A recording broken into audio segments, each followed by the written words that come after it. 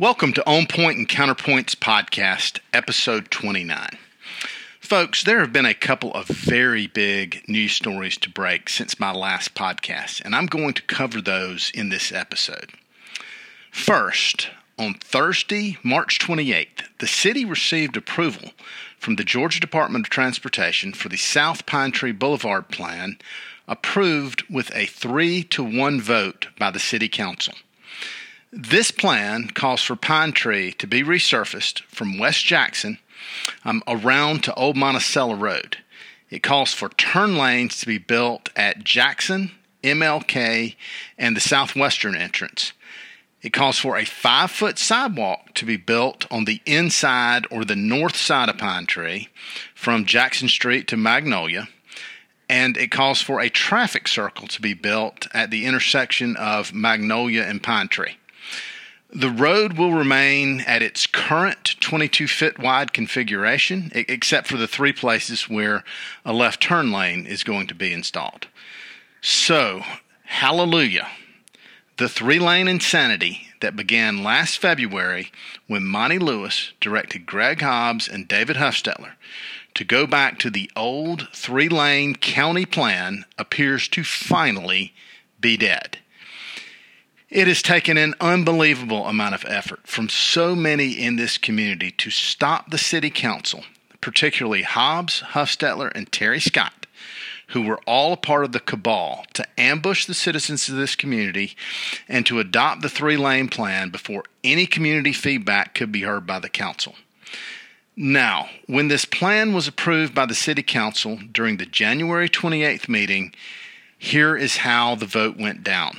Chairman of this board, I'm following Robert Rules of Order, and I live at 101 Heisman Way, and my property is adjacent to this property. And I have been advised that right now we don't know if it's a conflict for me or not at this time, so I'm going to abstain from discussion and voting. Okay. I'll only entertain a motion in a second and carry the vote through for you, unless it's a tie. And am I correct, Mr.? If you're abstaining, then you would abstain from the discussion and from the vote, even if there is a tie. Gotcha. So, Hobbs finally fesses up to having a conflict of interest, so he not only can't vote, he can't participate in the discussion or the decision. Okay, y'all pay attention to that. It will be important later. Then, after the plan receives a motion and a second, David Huffstetler says this. I'm going to make a statement. I'm pretty sure I'm going to be on the losing end of this vote, but let me explain in short the reason why. I've been in touch with our state representatives, and there's a chance, and I don't know how to measure that chance, but it's more than I'm willing to take the risk over $3 million. There is a chance that we submit Plan B, which is so far removed from what was originally proposed, beginning back in 2012 all the way to now, there's a chance we'll lose this $3 million.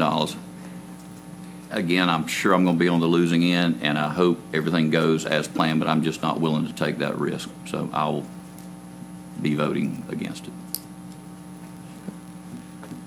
Any further discussion? Hearing none, I will call the question. All in favor say aye. Aye. Aye. Any opposed say nay. Nay. Okay, the motion passes 3-1.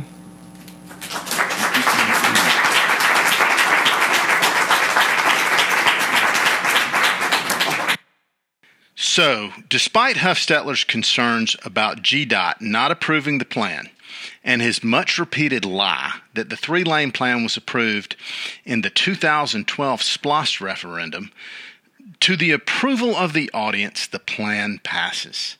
So after this vote, the 3-lane plan is finally dead, right? Folks, just like a character from a cheesy horror movie, just like a Freddy Krueger or a Jason Voorhees, the 3-lane plan, even when you think it has breathed its last, springs back into life one final time. So Huffstetler expressed concerns that GDOT wasn't going to approve this plan supported by a majority of the council and overwhelmingly by the community. Does Huffstetler, along with his buddy Hobbs, let the GDOT review of this plan happen without interference? By now, you have to know the answer to this. Of course they don't. Here's what they did.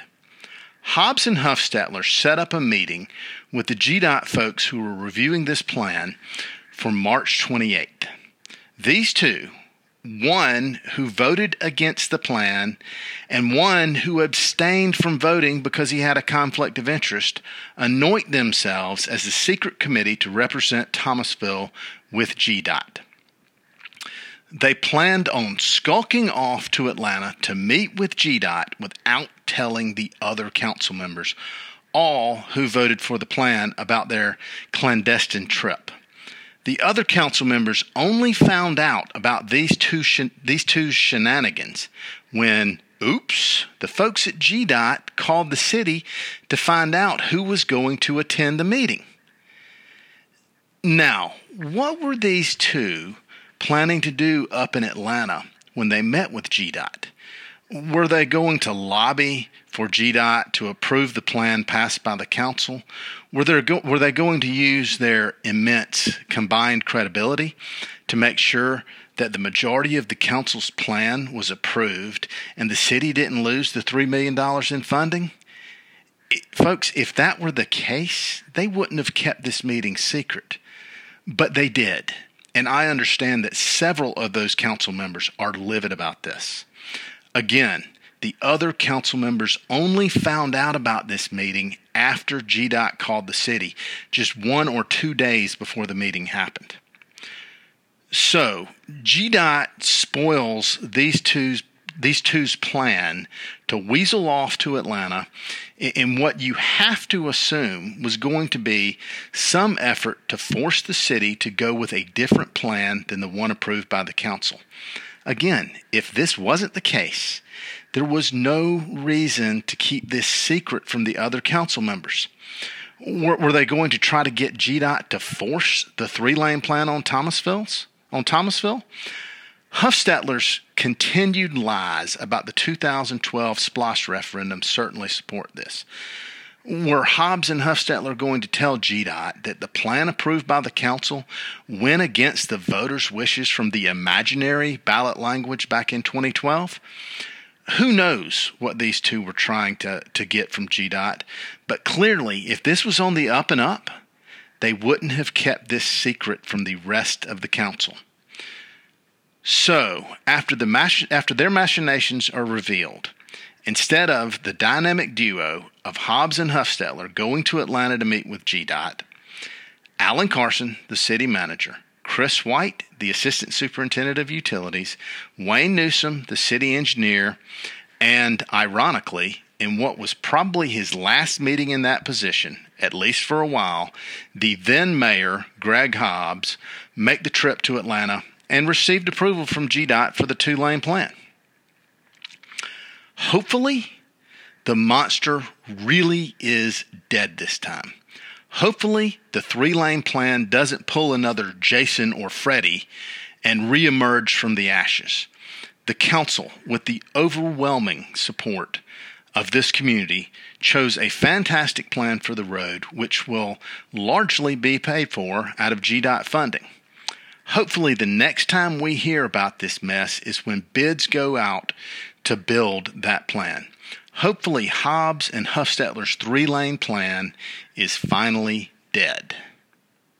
Obviously, the other big news relating to the city of Thomasville recently is the governor's suspension of Greg Hobbs. Hobbs was indicted on February 7 by a Thomas County grand jury for 6 criminal counts, basically stemming from allegations of falsely accusing 2 city employees of forging his signature. I covered that in detail in episode 27 of this podcast, so it doesn't need recovering here. Subsequent to his indictment, on the 25th of March, Georgia Governor Brian Kemp appointed a commission comprised of the mayor of Americus, Georgia, the mayor of Sugar Hill, Georgia, and Georgia's Attorney General. This commission was charged by the governor to, and I'll quote here, quote, determine whether the indictment relates to and adversely affects the administration of the office of mayor by Mr. Hobbs, such that the rights and interests of the public are adversely affected, and to make a written report to me being the governor, within 14 days with a recommendation as to whether said mayor should be suspended from office as required by OCGA, that's Official Code of Georgia, Section 45-5-6E, end quote. Okay, so when the governor appointed this commission, I was pretty certain that Mr. Hobbs' term as mayor was coming to an end, or at least an interruption.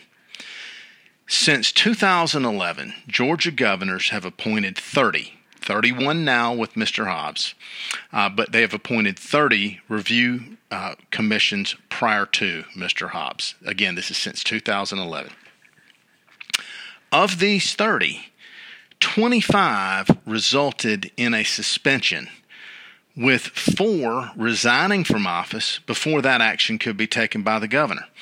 So only one time since 2011 has a review commission been appointed and the elected official who was the subject of that review commission remain in office unsuspended. Now, that one case involved the mayor of Mount Vernon, Georgia, involving a very strange case, which, although it's kind of interesting, has absolutely no bearing here. Many of the office holders whose review commissions resulted in suspensions appeared to be charged with what looked like much less serious allegations than Mr. Hobbs' indictment alleges. So again, once this commission was appointed, it was a near certainty, at least to me, that a suspension was going to follow. Okay, in fairness to Mr. Hobbs, this needs to be pointed out.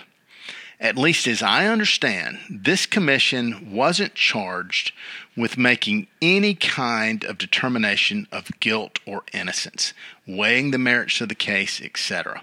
And the language in the governor's executive order supports this.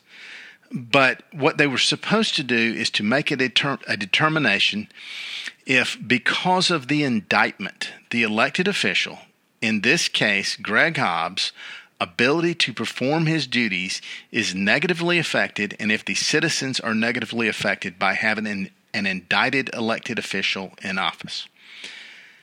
Now, as all of the counts of Mr. Hobbs' indictment involve allegations relating to Mr. Hobbs' interactions with city employees and state law enforcement, I think it would be very difficult or even impossible for the governor or the review commission to make a determination that the indictment didn't adversely affect Mr. Hobbs' ability to perform his duties. Okay, so Mr. Hobbs is suspended. What happens next? I said on episode 27 of this podcast that the governor appoints someone to replace Hobbs, and that was incorrect. That would only apply if Thomasville's city charter was silent with regard to a suspended official, which ours is not. Per the charter, the rest of the city council, obviously not including Mr. Hobbs, will appoint someone to fill this seat until Hobbs' suspension ends. I will address the ways his suspension can end in a minute. Okay. The city press release says that the council will take applications from citizens to fill this seat. Okay, the city council must appoint someone eligible or qualified to this seat. In other words, the council must appoint someone who could have stood for election against Mr. Hobbs. That means that anyone who is appointed must be a District 1 resident. I assume for at least 1 year, as you would be if you were going to qualify to run for the office. and in general, not be barred from running for office for some other reason. Okay, that's it. That's the council's only constraints. Other than those requirements, it's completely up to the council to appoint anyone they feel appropriate to fill Mr. Hobbs' seat until his suspension ends. Okay, how can Hobbs' suspension end? One way would be for Mr. Hobbs to be acquitted on all charges at trial. There is a requirement that the suspended official be brought to trial relatively quickly.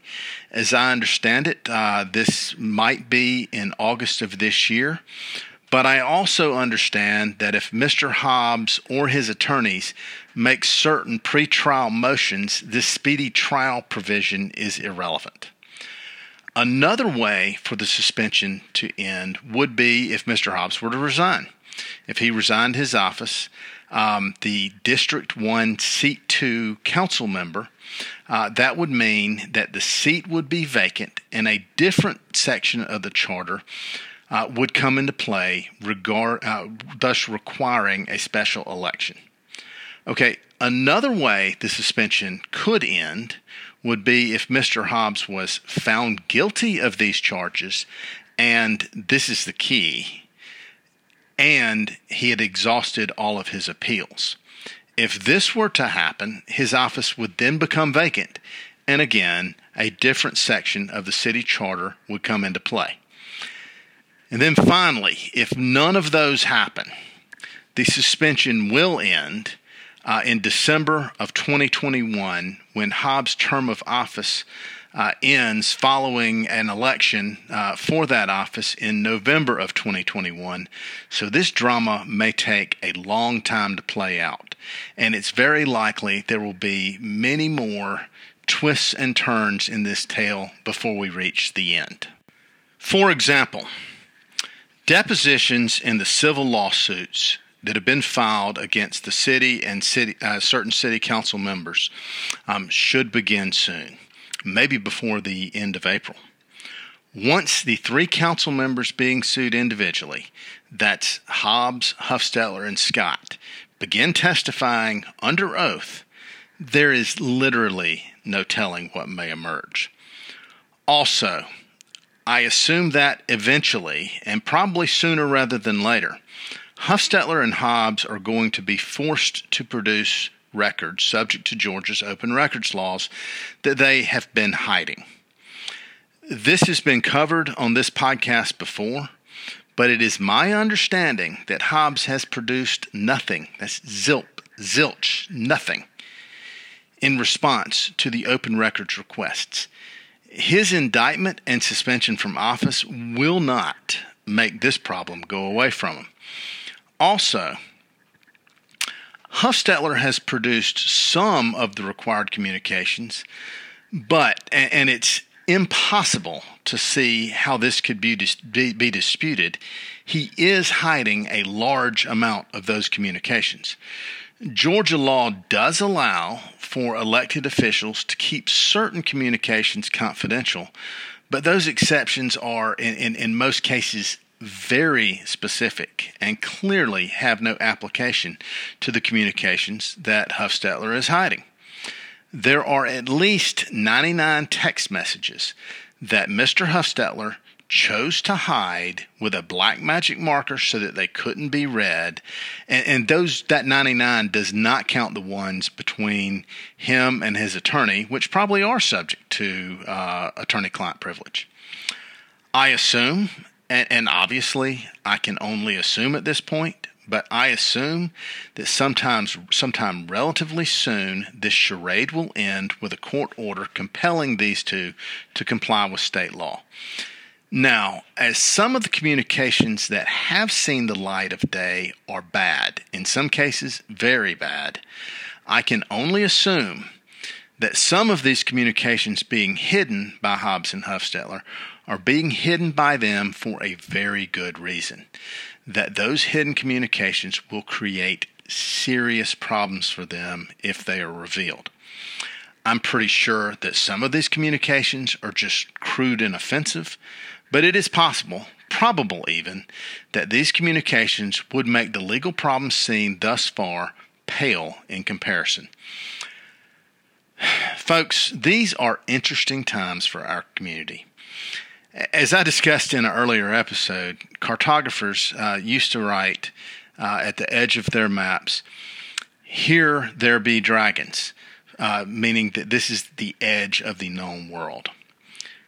Folks, so much of what we are seeing in this community is now so unprecedented. We are so far off the map that it seems like we're in the middle of a swarm of dragons. Thank you so much for listening. I will be back soon.